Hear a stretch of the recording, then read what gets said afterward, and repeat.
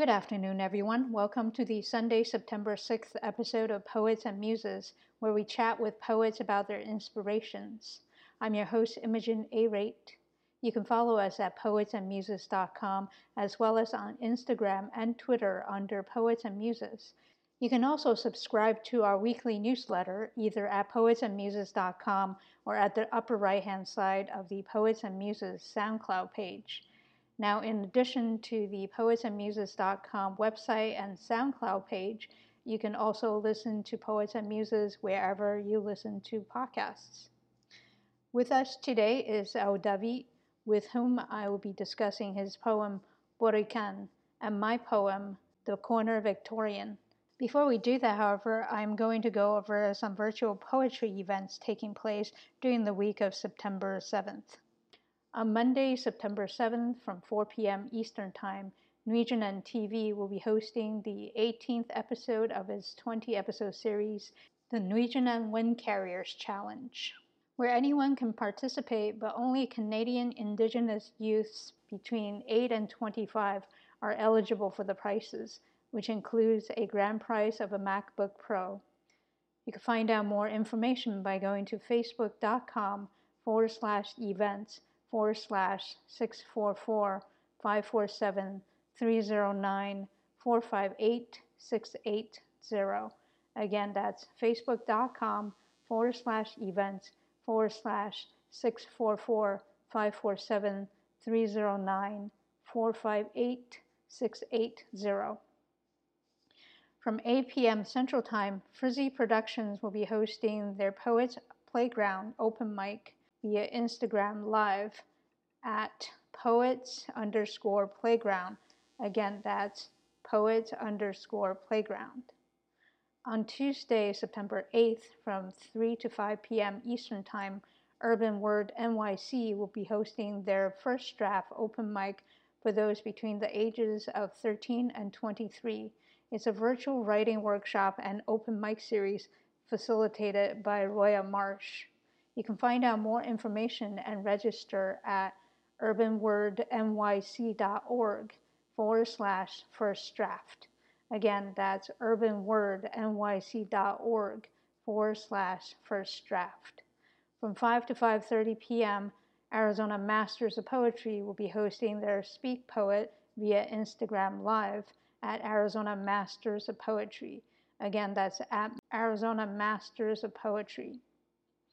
On Wednesday, September 9th, applications are due for Cave Canum's free workshop for New York City-based poets of color.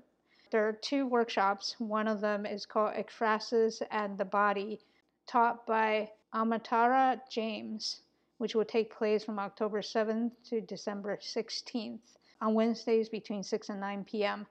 The other workshop is called Dream, Memory, and Ecstasy, taught by Layden Osman, and that's between October 5th and December 14th, which will be Mondays from 6 to 9 p.m.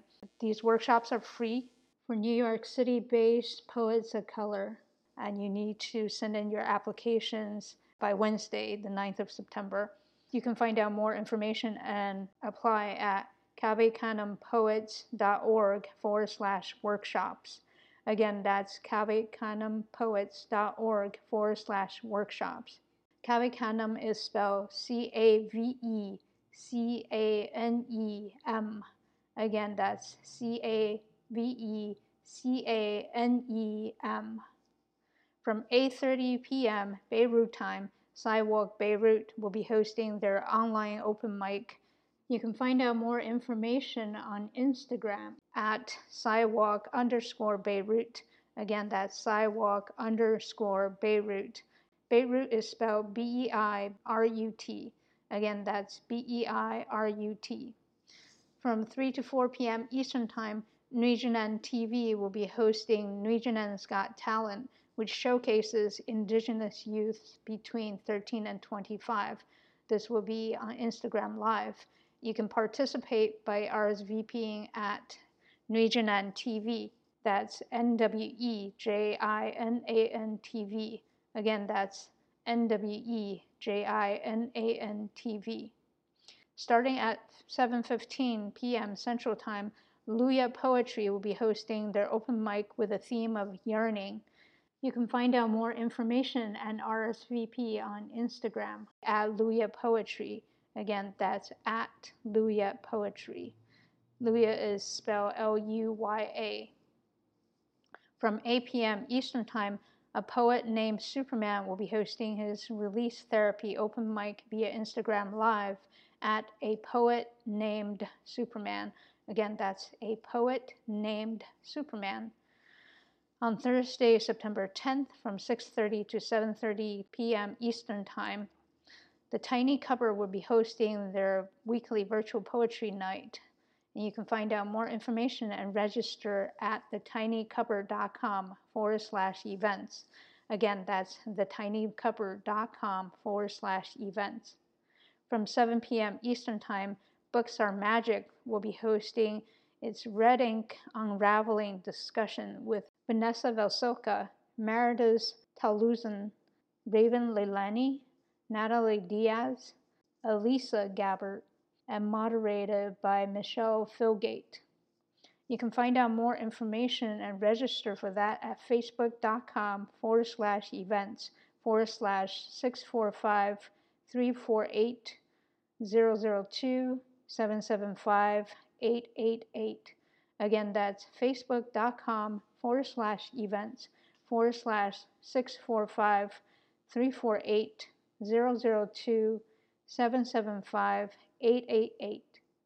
From 7 to 8 p.m. Arizona time, Phonetic Spit will be hosting their weekly open mic via Instagram Live at Phonetic Spit. That's PHONETICSPIT.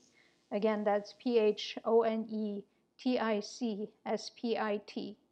On Friday, September 11th, from 9:30 p.m. Eastern Time, Marquise 10,000 Burton will be hosting his live poetry freestyling via Instagram Live at 10,000 Poetry. Again, that's at 10,000 Poetry with 10,000 spelled out. On Saturday, September 12th, from 5 to 5:30 p.m., Arizona Masters of Poetry will be hosting their Speak Poet Saturday via Instagram Live at Arizona Masters of Poetry. From 6 to 7:30 p.m. Arizona time, Creative Youth of Arizona, Reframe Youth Arts, and the Virginia G. Piper Writing Center will be hosting the 2020-2021 Phoenix Youth Poet Laureate Ceremony, featuring, among others, our past poet guests, Sean Avery and Hunter Hazelton. You can find out more information by visiting at Creative Youth of Arizona. Again, that's at Creative Youth of Arizona on Instagram. And now let us welcome our poet guest of the week, El David. Hi, El David. Thank you very much for coming on to Poets and Muses. Thanks for having me. I really appreciate it. Yeah, me too. Appreciate you coming on. You brought with you today your poem, Borican. Before we get into that, I would love for you to tell us a little bit about yourself.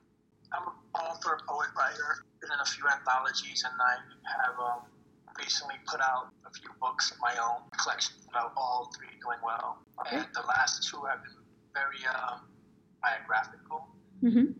The last one, which is with this piece that I'm reading today, what comes from it is called from the book Growing Up Rican, which talks about growing up as a New Yorican, Puerto Rican man from New York. Mm. A lot about my family, my mother, and my friends. Mm-hmm.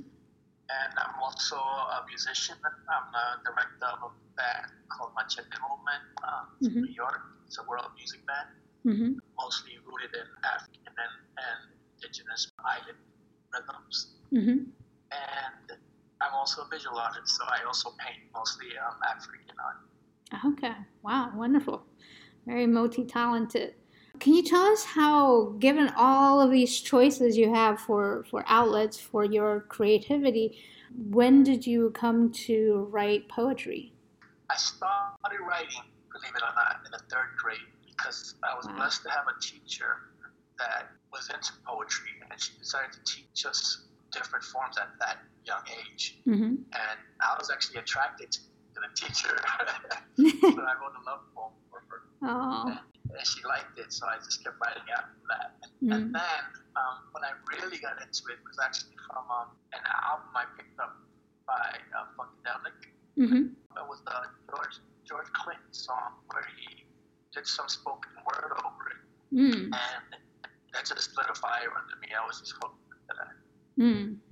Yeah, so that was when I first started. Then the early 80s and 90s, I was doing a lot of activism poetry. When it was like a police brutality rally or anything like that, I was one of like the very few people that would be there to recite poems that were significant to that time and whatever the incident was. And the Eureka was one of the big spots in New York, and actually it's world famous. And I did a couple of features there. You know, from there is where it took off. Yeah, that's wonderful. I am very regretful that I did not know about the Nuyorican Cafe while I was living in New York. It's such a shame because I think I would have really enjoyed it. Yeah, it's a magical place. You feel the energy of the past poets that were there. Right. Wow. The poems that you sent me, the packet, are they all in this third book, the autobiographical book that you talked about? Yeah, they're all in there. Okay. I decided to choose from that book because it was the most special one that I've written thus far. So Right. Yeah. Where can people find this book? They're all on Amazon. When this last one came out, the pandemic hit, and so there was no me going out and pushing it to anybody personally or bookstores. So they can get all three of them on Amazon. Great. So, Great. Yeah, it's kind of, we have to be grateful for the fact that we have these different places now where we can still do online shopping without, risking our safety by going out and still get to enjoy new books that come out. So it's great that it's available. Yeah. If you don't mind, I would love for you to read the poem for us, and then we can get into talking about it. Okay. Borinquen. She is constantly in the eye of storms, has stared extinction in the face, her daughter's wombs forced sterile, her sons forced to fight and die on front lines for the freedom of an alien nation, without a voice in naming the commander who ships them off to war. She is beautiful but battered. Something about her is magic, allows her to rise back up after knockdowns and tighten tyranny. It is clear the petitioned African and Taino spirits remain vigilant, breathing life back into her lungs and fire into her heart after tempest winds tear into her flesh. She cries seeds that birth steely pride. She is too deeply rooted to perish. She is something magical. She is Borinquen. Thank you. I love the pride that this poem shows in your roots. I wonder if you can tell us a little bit about your background, that particular part of your background. The fact that you mentioned pride is important because pride has become to so many people like an ugly word. In my faith, which is an African-based faith called Ifa, pride is a good thing. And the faith itself is based on elevating yourself. That you can't be anything to anyone until you feel good about yourself and love yourself and do for yourself. Then my father's part Nigerian, but my mother's Puerto Rican, Puerto Rican, and they have a ridiculous pride also. So like if you ever travel to a place where there are Puerto Ricans, you'll see flags everywhere and flags on their shirts, on their cars, on their windows. They're like very proud people. Right. So between those two things, I have to, especially for my son and my son to come, I have to show them because this world knocks people of color down so much that they are important, they are special, and that they are great. Yeah. And I try to do that in my works. And even when I have a work that is pretty like it's expressing my sadness and my pain, I try to end it in a way where I'm triumphant in the end. Right, right. I think it's very important, especially if you're on the receiving end of violence or discrimination solely based on the color of your skin or your ethnicity. It's very important to be able to show that resilience and fight for your right to exist and to live well in this world. And yes, absolutely. yeah, and that also show in your poem because there is a parallel between what you told me about your background and what Puerto Rico has been going through, especially over the last few years.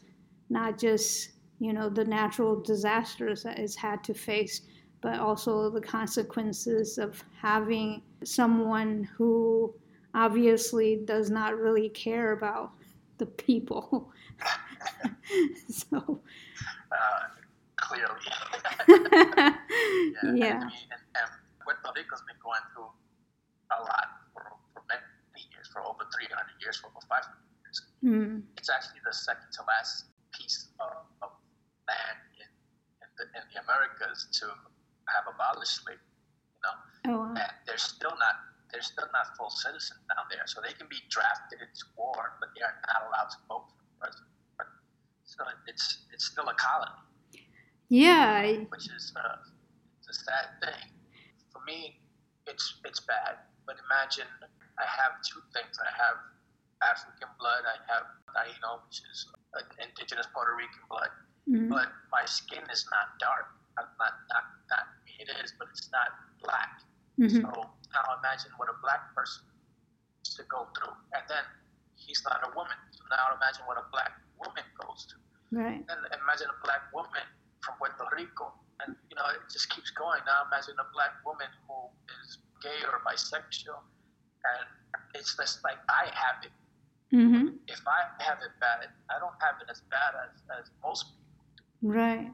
So my poetry used to be very activism based on these things, and I for a long time got people telling me to ease up and calm and be, try to lighten up. And I just can't do that always, because this is, to me, what poetry is. It's the rhythm of imagination that we bring to ease these problems, to get them out. I always say what's on its way up is on its way out, and if we don't let it out, that just blows up inside of us. Yeah. I think it's really important because in my discussions with other poets, some people wonder about the role of poets, and I think, again, it's just how you feel that you should manifest your poetry, whether or not you are more interested in writing, activist poetry or writing things about nature. Whatever you feel drives your poetry is what makes your voice very authentic. So I think for people who are not in this headspace as you are, they may not relate to it as strongly as you are, obviously. I think the poetry world is as big as we make it, right? It's we don't have to occupy the same space. So it's nice to see poetry that comes from a particular passion, whatever that passion may be. And it certainly comes through in this particular piece of poetry. So speaking of protest poetry, I was just wondering, do you find that, I don't know what your path has been before you decided to self-publish. When you did submit, if you did submit to established publications, is that some of the feedback that you got in terms of your protest poetry? No, actually, I really never got bad feedback. That's good. I've been in two anthologies. I've been in one called, Algo with Accento, which was an anthology which contained poems from New Yorican poets in the diaspora. Okay. And that was also in one by Bruce George, was the founder of that poetry jam.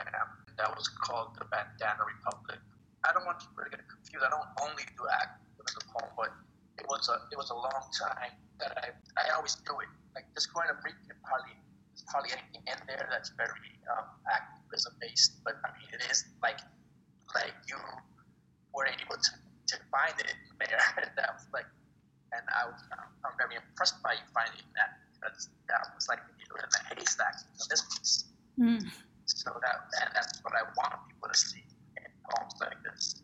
I haven't submitted too much for anthologies because a long time ago there was an old African proverb that said, "Teach a man to fish," teach a man to what was it? Something like that. Give a man a fish. Teach a man to fish and eat for a lifetime. Right. You can give him a fish and he'll eat it, but if you teach him, he can eat for a lifetime. He'll be able to know how to do it. And I've always been that way. I've always been able to try to do something out of nothing and not wait for opportunities to create my own. Right. I actually got turned on to self-publishing by other self-published books because being a visual artist, I even like the errors that I see in books. I know it's eccentric, but it's the artist in me that likes the way the artist wrote the book, maybe without an editor, the way they just decided to place the words on the paper.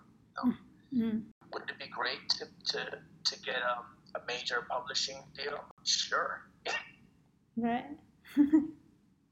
Yeah, I think that's I think when people think about the traditional versus the self-publishing route, one of the things that they have to think about, they have to weigh, is having the structure that's already in place in terms of marketing, in terms of platform, right? The reach, or doing it yourself.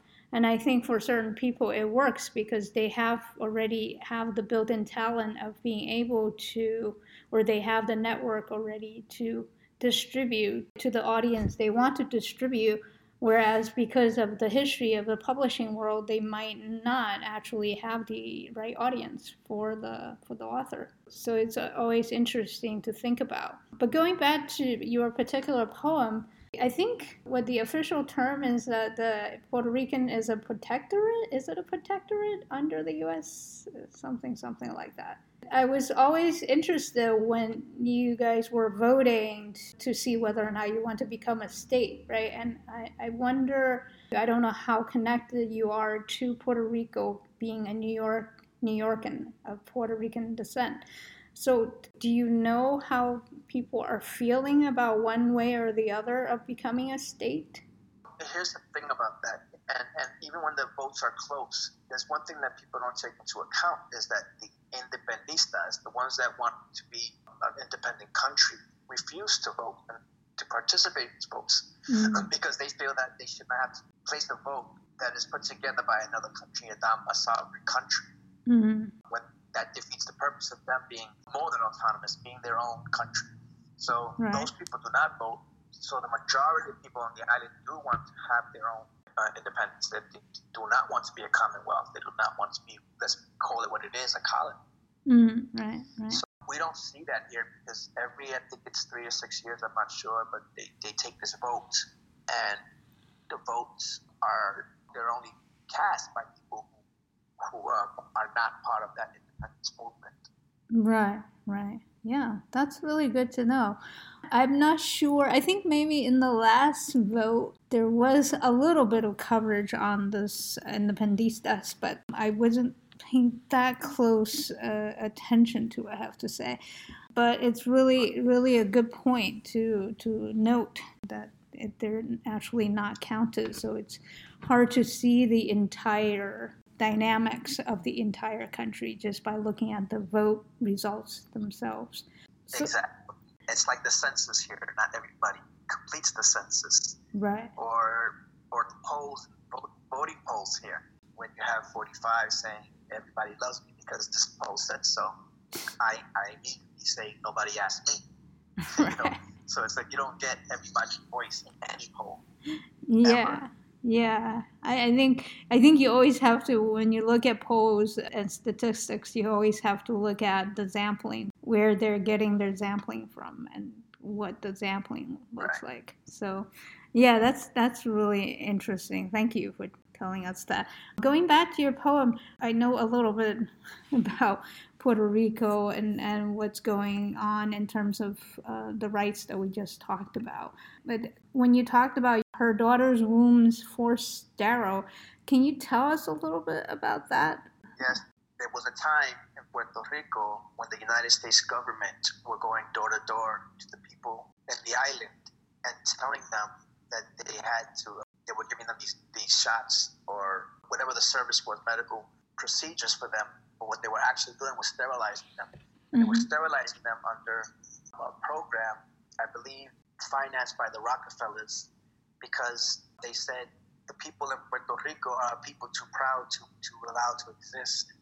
And they wanted to stunt the growth of the people on the island. And so I believe 72% of the women were sterilized involuntarily. 72%? Yep. Wow, that's insane.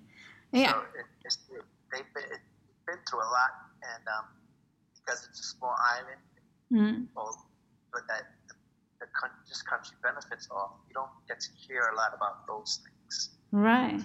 I mean, it's all over. Like if you Google Puerto Rican women sterilized, you will get tons of articles and a lot of redacted documents. But yeah, it's something that actually happened. Yeah. The thing is, even here on the mainland of U.S., there has been sterilization programs of what people in power have considered to be undesirable people in segments of the U.S. population. So I'm not too surprised, but the percentage is crazy, incredibly high. But yeah, I am going to Google it afterwards. So I was really curious to find out. Yeah, it's insane. And of course, again, you talk about the mixing of African descendants of African slaves, I presume, who were brought over, and also the native indigenous Puerto Rican people who, again, I feel like, I mean, we don't really talk about our own indigenous here in the U.S. soil. So when it goes to other countries like the Caribbean, we talk about that even less. Yeah. So tell us a little bit, if you don't mind, about the Taino, the people and the heritage. Well, it's important to know because the fact is we're not taught that in the schools. We're not taught about our ancestry. And basically, I mean, not to sound like a racist, because I'm not, but we are taught white history before anything else. And it makes people of color put less value on their ancestry, on who they are. So the Taino people, I believe in 1993, they did a DNA test to, I forgot the percentage, but a large percentage of the people on the island, and they all had DNA of the Taino blood, of the Taino indigenous people. Now, every social studies book in the United States, even in the dictionary, will say that the Arawak, the nation of Arawaks, which the Taino come from, were extinct, and the Tainos were massacred by Columbus and his people. And yeah, he did punish them and murder them, but they were not extinct. And there's actually a center in the center of the island. There's a tribe that exists there to this day. And I would say the majority of people of Puerto Rican descent do not realize that because of what they're taught in the United States, that their people are extinct. They feel like orphans. They feel like bastards. They don't have an ancestry. They have nothing to go back to. Same thing with the African roots. And so what happened in Puerto Rico is when the slave trade was happening, the indigenous people of the island and the people brought from West Africa, a lot of them bonded and became one people. And that's why in that same DNA study, we even have more African blood in us than we had Taino blood. So that was another thing that came out of that study. So yeah, I try to keep that alive, and especially like I said before, not just for the people that exist now, because most people that are adults can't change what they feel or think. You can just try, but you can at least let the future generation know their greatness. Right, right. It was last year, I think, I spoke with another Puerto Rican poet who discussed with me the problem of colorism. And she was saying that one of these popular saying is something like, "¿Y dónde está tu abuela?" Right. Talking Tu about, abuela dónde está? yeah, exactly. And talking about basically having African roots. Right. That's actually a famous poem. I forgot the name of the poet offhand, but it's a poem called "Y tu abuela dónde está?" Oh, okay. And it was a poem so there's a lot of fair people who might claim that they don't have it. They might call themselves white, or they might say I'm not black. But just like that study showed, like a huge percentage of, and that was higher than the 72% that I mentioned before. A large percent of us have African blood. So the poem goes in to say that you have like your grandmother's in the kitchen meaning people that hide. I mean, metaphorically, right. They're saying you're hiding your grandmother in the kitchen because your grandmother is black. Because the majority of all of us have black grandmothers who come from the island. So it's a beautiful poem, and he wrote it in I don't like the word broken, but he wrote it in a Spanish that, if you listen to the way Puerto Ricans talk, we harden our D's and our T's and our S's unlike any other Latino country, because the three islands, Puerto Rico, Santo Domingo, Haiti, and which is the same, and we all were infused with the dialect of Africa. So we have those accents on our verbiage. Right. Yeah, it's really interesting because I always felt like Latin America has some of the most diverse heritages, even more so than America, it seems, and it's interesting to note not only the extent of the slave trade, but also how that affects the heritage of the people now, and also how colorism continues to wreak havoc in the social fabric. So it's great to know a little bit more about it. So now I'm going to have two things to look up: the the sterilization and also the poem. I didn't realize it was a poem. I just thought it was a popular saying. So it's great to know. Thank you. I know you wrote this as part of your third book, which is more autobiographical, but was there a particular reason why you wrote this poem, and when did you write it? This poem I wrote very shortly after Maria. Okay. When Hurricane Maria hit, it pretty much destroyed the island, a large portions of it. What people don't know is that the island was hit many times with hurricanes. Right. Not as bad as this one, but pretty close to it. Right. And it always rose back up. And I knew it. And my faith in that happening, that's already happening now, is what triggered me to write that poem. And I felt in my heart that they would rise again.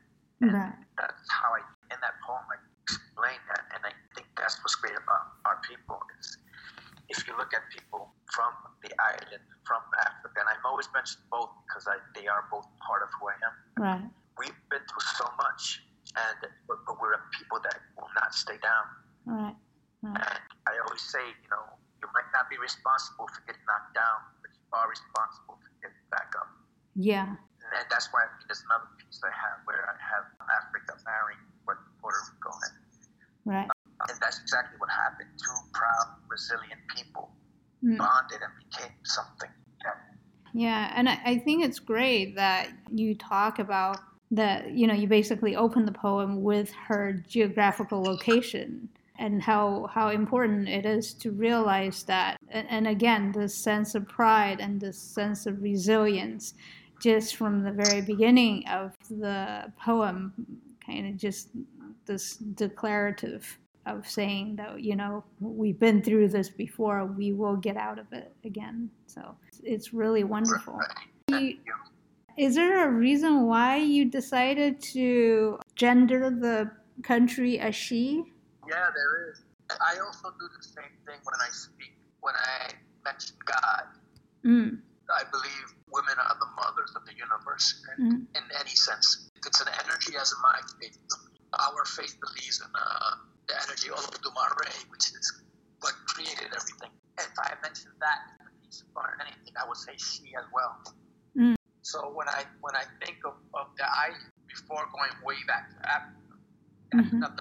that came before me. So that's my mother. Mm. You know, and I feel like that is not just the motherland, but that is the mother of all the people that came from that island. So my mother came from Puerto Rico, right? But the island itself is a mother to me. Mm. Mm. Yeah. You mentioned the name of the religion, but you kind of cut off for a second. Can you say that again? Practice Ifa. Ifa. IFA. It's Okay.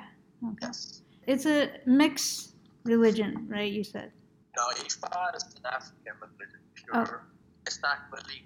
I hate to use the word religion because the first thing that I was taught when I started studying for this faith was to respect all faiths, to better all people. Mm. It's actually the oldest faith in the world right now. But Oh, wow. because it's not one of the three main religions, Christianity, Islam, and Judaism, it's never counted. And the reason it's not counted is because we can say we're a religion without a roof. You know, we don't have any temples or houses. You know, Right. we call a community the house. So we call it an ile, which means house. Mm-hmm. And every community that you belong to, whether under a roof or not, that's your house. Right. When they brought people over here as slaves to be slaves, Mm. they didn't allow them to practice their faith. So what they did was they had to hide their religion behind Christianity. Right. So if they wanted to worship the energy of Chango, they would use the Saint Barbara, Santa Barbara. They would pretend they were praying to her. What happened was they started to merge the two, and a lot of these faiths started to believe in both, and Right. because actually, like what our spiritual leaders are called, the Babalao, like I was going to say earlier, the first thing he told me when I came into this was to respect all religions. The more religions that you believe in, the more power you have. You know, because if you think about it, hate weighs you down, anger weighs you down. Anything that you try to attack is weighing you down. It's hurting you. It's making you less powerful. The best way to increase the power of self is to see the God in everyone instead of seeing the evil. Right. Yeah. I think it'll also make people more relatable when you see the good in people rather than the bad. It's not always easy, Correct. but we try. It's not. I'm having a hard time doing that with this president. Yes. I told my wife, I said, I don't think I've ever dated before, but I think I might be there. He is certainly a test. Certainly. Yes. Big test. Like, But we're passing and we're getting through. I hope so, because it's kind of scary to think about the possibility of him coming back. And if he does, we'll get through it. Yeah, we'll deal with it, right? We'll have to, basically. Well, the reason that there's people like you is because of people like us. Because they know that we cannot be buried. You know, we just keep rising and we keep rising. And we are the phoenix, and that's been proven. And what do people do? When someone is powerful, just like when they stir alarm in Puerto Rico, is they try to stunt the growth of those people, and it never happens. For nobody to be able to be surviving what we've been through, yet we are still here. Yeah. It's sort of a coping mechanism as well, right? Because what else are we going to do? I mean, are we going to lay down and die just because something horrible happens? So we, no matter what, we have this life and we have to live it, and I think we do the best we can with it, no matter how dire the situation is or becomes. One of the last things I wanted to ask you about your poem is also the name. Borican it sounds like a shortened version, like a nickname almost. I don't know where that comes from. Well, can you tell us a little bit about the history of that? Borican is the original name of the island. And, Okay. Loosely translated, it means land of noble lords, and I don't like using that term because it's a European translation. We didn't use lords. So I know like socialism is utopia that will never exist, but that was actually the only place in the world where everyone was equal. And there were no wars. They had no weapons. When they were attacked, all they had were fishing hooks. They didn't even know why they needed weapons. So it was basically the Origen, as they translated loosely, land of noble lords, but it just meant land of honorable people. If you ask one of them. Right. Land of noble lords, right? Yeah, I just feel in my own heart that they would never use the word lords. Right. It's kind of like an overseer. Right. An indigenous person would not use the word lords. Right. And that was a society that was, they had chiefs, but they held everyone in the community. It was a circle, and everyone was involved, and everything was equal. So there was really no lordship. They had a chief called the cacique, and the cacique there were men and women leaders. There was not anything based on gender. They had gay, bisexual, and if you were bisexual, you were basically exalted for that because you were special. They would call you a two-spirited person. So that's why I say I wouldn't use the word Lord in that debate. But if you really want the translation of it, the way I see it is in African, a lot of neo-African culture, you will use the word kings to describe everyone that is a descendant of Africa to emphasize that we're all great, right? And I think that's kind of, even though that's also a sovereign type word. Right. So that's why I say Origen, the land of noble people. Okay, yeah, that makes sense. Thank you, appreciate that.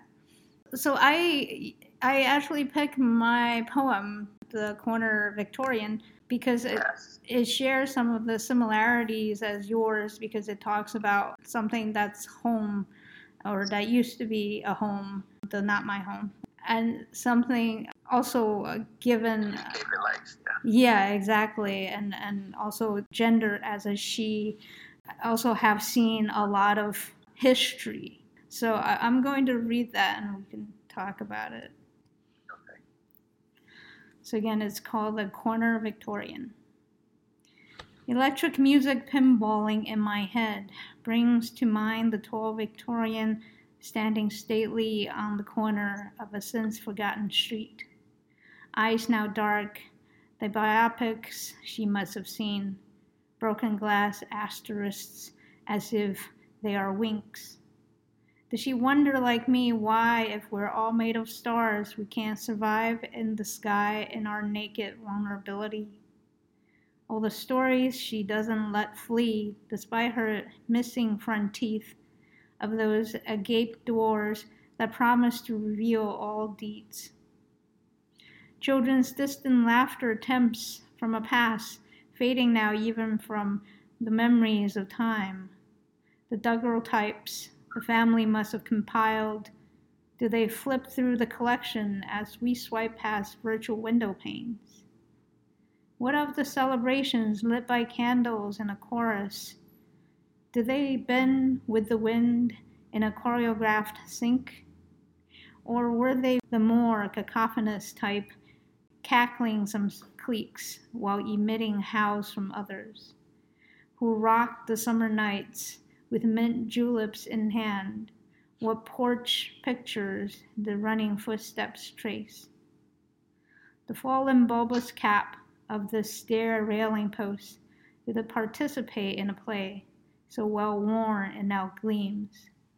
And those dimpling steps that put up with stumping feet, do they carry dreams up to chambers for night's feet?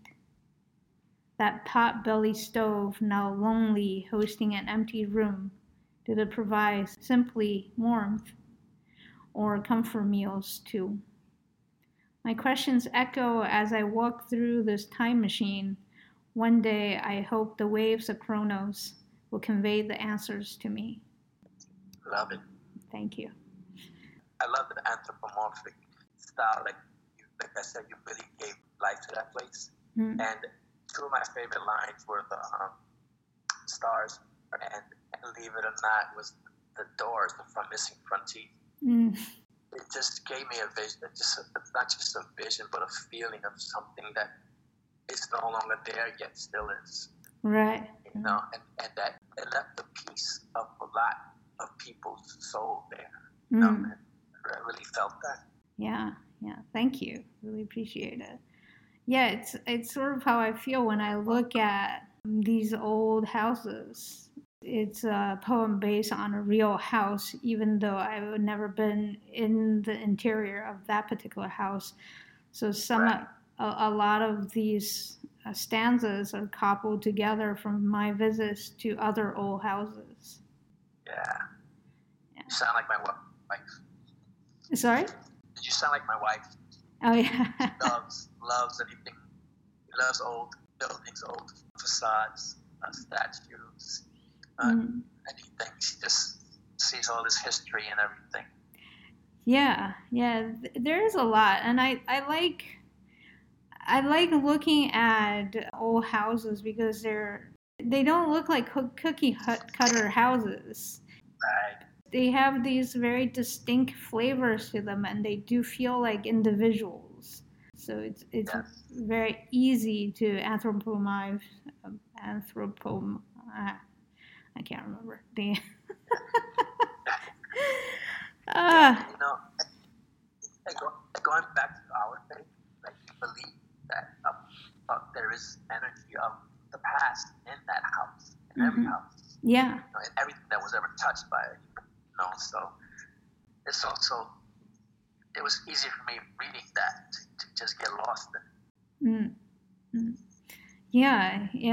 Similar for me with your poem as well. It's this feeling of seeing a person like a mom, as you said, you know, as you portrayed her, a woman who's been through a lot, who's survived a lot, and you know, and similarly, this house has seen a lot, even though we don't speak the same language. You know, we can't somehow. There's no way of getting the information out from one to the other. But it's always interesting to wonder about these things, especially, you know, it kind of makes me think of all these horror movies that talk about old houses and how haunted they are, but they always talk about the very negative, you know, aspects of it, right? They don't talk about the happy ones, happy memories. And you made it like sweet, like an old like a hug from my grandmother. And I feel like when I first read it, that being a visual artist, I could see a painting of it. You know, I could see a painting going with that poem, exactly as you visualize it. You know, and you definitely take the reader there. Oh, good. I'm glad. It's hard, right? Because sometimes when we're writing a poem, we don't know how the readers will receive it and how they will relate to what we're saying. You know, our poems always take on a life of their own when other people read it. Right. And I used to translate a lot. And then I heard an interview with this poet named Willie Perdomo. Perdomo, and what he said was to write the poem in the verbiage that you experience the feeling to write it. So if you write it in slang, let's say, because at the time that's what the spoke in that moment, don't change it. If you feel like you're drawing a Spanish or African word or something, don't change it. Let the person research, let them figure it out. And I love that because I always said, I don't always describe my poems because I used to love the fact that it could mean so many things to so many different people. Right. You know, I could write a poem that to me meant one thing, but when somebody else reads it and likes it, they might have gotten a whole different story from it, you know? Yeah. The transmission between one person to another, the meaning of things definitely changes. They take on a transformation based on receiver's personal experience. And in that, our creations as artists, our creations really become somebody else's creation as well. It's like a hybrid creation at that point. Yeah. Yes. I love that. Thank you. I'm going to steal that. Yeah, send me the poem when you're done. I love to read it. Yeah. I mean, that's one of the things I really enjoy about these conversations, because you sort of look at how people write about the same thing or similar subjects. Something like a home, whether it's a country or a physical home, and how they convey that information differently, what characters they highlight, what they focus on, what details do they focus on, Yes. Yeah. I think it's because of how I believe in things, I felt the immediate connection to it. So you didn't go inside, and I'm going to tell you that I felt like you did. Mm. So for me, the poem was so honest. It was so heartfelt that I imagined that you did go inside this house and knew more about it than just what you felt it would be, Mm. Thank you. So that was going to be my question, but you answered it. Yeah. You said you never went. Oh wow. Yeah. For somebody who's never been in, that was amazing. Yeah. Unfortunately, I wasn't able to go into that particular house because it was fenced off. I hope it's being restored because of historical importance or whatnot. I don't really know much about the building. But I have, as I mentioned previously, I have been in other houses from similar time periods. And, there are a lot of abandoned houses in different neighborhoods throughout the country. Before the pandemic hit and throughout the last few years, there's been a lot of revitalizations of certain neighborhoods. Some might call it a bad thing because of gentrification, because of the fact that they tend to, push out the neighbors or the people who have been, the residents who have been living there for a long time and might no longer be able to afford being there now that the neighborhood is becoming spruced up, which is it's a shame, right? Because they've invested the time and the energy into living in those neighborhoods. At the same time, I think one of the nice things about the process is to be able to restore these houses, having the investment to restore these houses. I just wish that both could take place at the same time, to keep the people who've been there for such a long time, as well as restore the neighborhood to their former dignity in terms of just rescuing these to me, like works of art. Because again, people don't build houses like that anymore. Yeah. What would be really nice is like a coffee table book with pictures of these houses with a poem next to it. Mm. I'm just seeing that right now. Like that would be so, like, that's something you can definitely do. Yeah. It's like I had one experiment in the Bronx once, and I wrote about it before, where it's actually in that book. But I went into this house that we used to play in the abandoned buildings when I was a child. Mm-hmm. And one house that we went into had an incredible experience in it, but the biggest thing about it that was awesome was inside the house, somehow flowers growing out of the walls, purple. I never forget this, purple and white flowers all over the house. Wow. And there was a piano there, a broke piano still in the house, also with flowers growing out of it.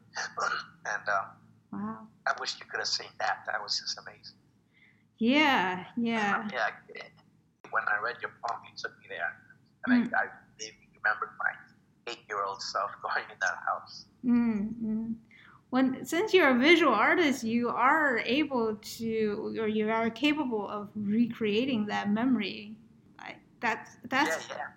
Yeah, that's something that I always wish I had the ability to do because, I could see these pictures in my mind when you described it to me. I can sort of picture it, right? They're like flashes of images.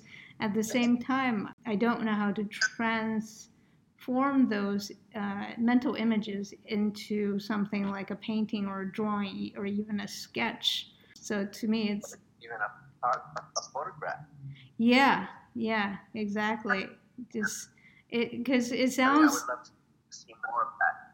yeah, it sounds really amazing because it's also goes back to related to your poem of how resilient nature can be and land can be. It will reclaim a house. Right. Yeah, And they always say if a house is old, but it has good bones, and that would be a perfect title for your book. yeah. Because the bones, the skeleton of this house is the story behind it. And that the poems that you write, like I would love to read more of your poems about these inanimate objects that you animate. Mm-hmm. Yeah, it's funny because I also write a lot of activist poetry. This is one of the non-activist ones that I write, and it was written.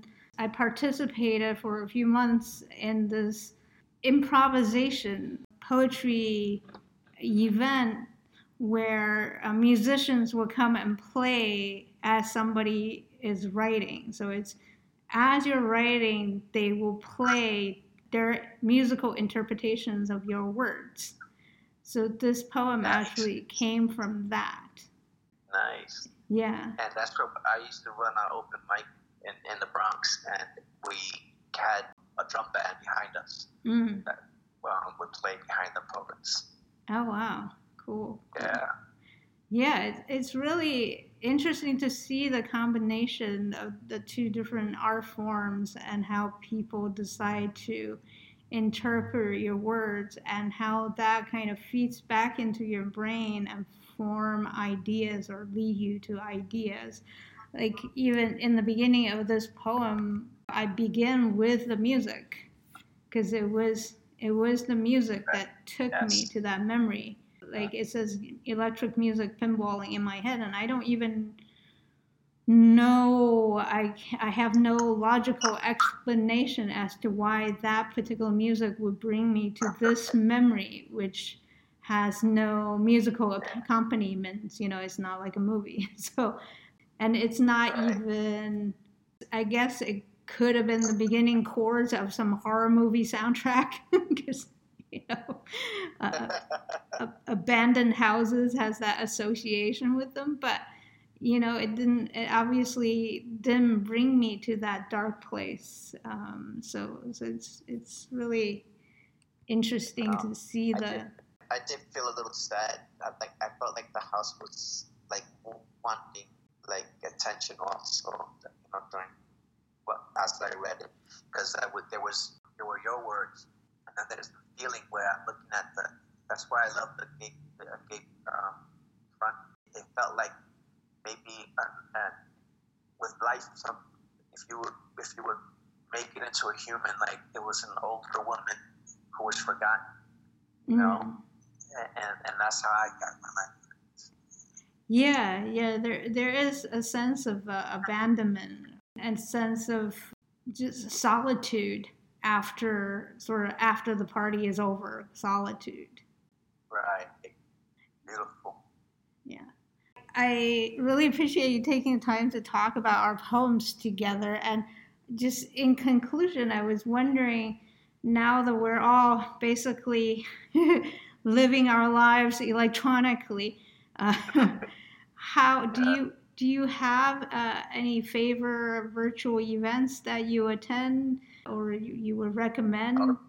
And how do people find you online? Well, yeah. So if you go on Facebook, we have a group page called Urban Beat Poets Society, and on there we have been able to actually do a lot of featured events. Able to even pay our poets thanks to poets and writers, and we've had Peggy Robles Alvarado. We've had Vanessa Chica and Tamara G. Saliva, two great authors. Three authors, count Peggy also. We have Thomas Bucaloro coming to do a one pass the mic where we go back and forth doing poems. And then we have a few just planned for and then we also share prompts and things like that. So it would be Urban Beat Poet Society, and that's where they can find me and all the work we're doing. Okay, cool. How often do you do these? You know, we're going to do it like every 2 or 3 months, but we've been doing them every month. So that's great. It's been fun. And the crazy thing was we planned this before the pandemic. We planned to go virtual because we're from New York, and we wanted to marry to cities, Chicago or New York, and not lose touch with anybody. We actually to expand what we were doing with everyone. And it's been great. We've even had people from London pop in, and so we're going to continue doing that. For people who don't have Facebook, though, does your information exist elsewhere for both the Urban Beat and... They can find me on the www.lwrights.com. And I'm on Instagram what is my Instagram? I'm on YouTube. But actually, you know what? If you go to the website, it has all my handles there. Okay. So if they want to find the YouTube or the IG, which I do post videos of my work there. Great. So that would be the best bet to go to the website. Great. And is the Urban Beats information on your website as well, or is there another website for Urban Beats? No, because we just started that maybe a few months ago, like in May, like late April, May. Right. So I haven't added that to my website yet, but no, that's only on Facebook. But it's the only one out there, so it's easy to find. Okay. We've been doing most of our promotion through Facebook. Right. That's the majority of our base is there. Right. So and then as far as outside of that, I'm doing my solo work on my website. Right. That makes sense. Okay. Well, cool. Thank you very much again for your time and for this chat. I really appreciate it. Thank you. Be sure to check out the episode notes to get David's social media information as well as more background on some of the topics that we touched on, such as the eugenics programs that were carried out in Puerto Rico. As always, you can follow us at poetsandmuses.com as well as on social media on Instagram and Twitter under Poets and Muses. You can also subscribe to our weekly newsletter either at poetsandmuses.com or at the upper right-hand side of the Poets and Muses SoundCloud page. Now, in addition to poetsandmuses.com and the SoundCloud page, you can also listen to the Poets and Muses podcast anywhere you listen to podcasts. I'm your host, Imogen A. Rate. I hope you have a safe and healthy week, and I look forward to bringing you another episode next Sunday.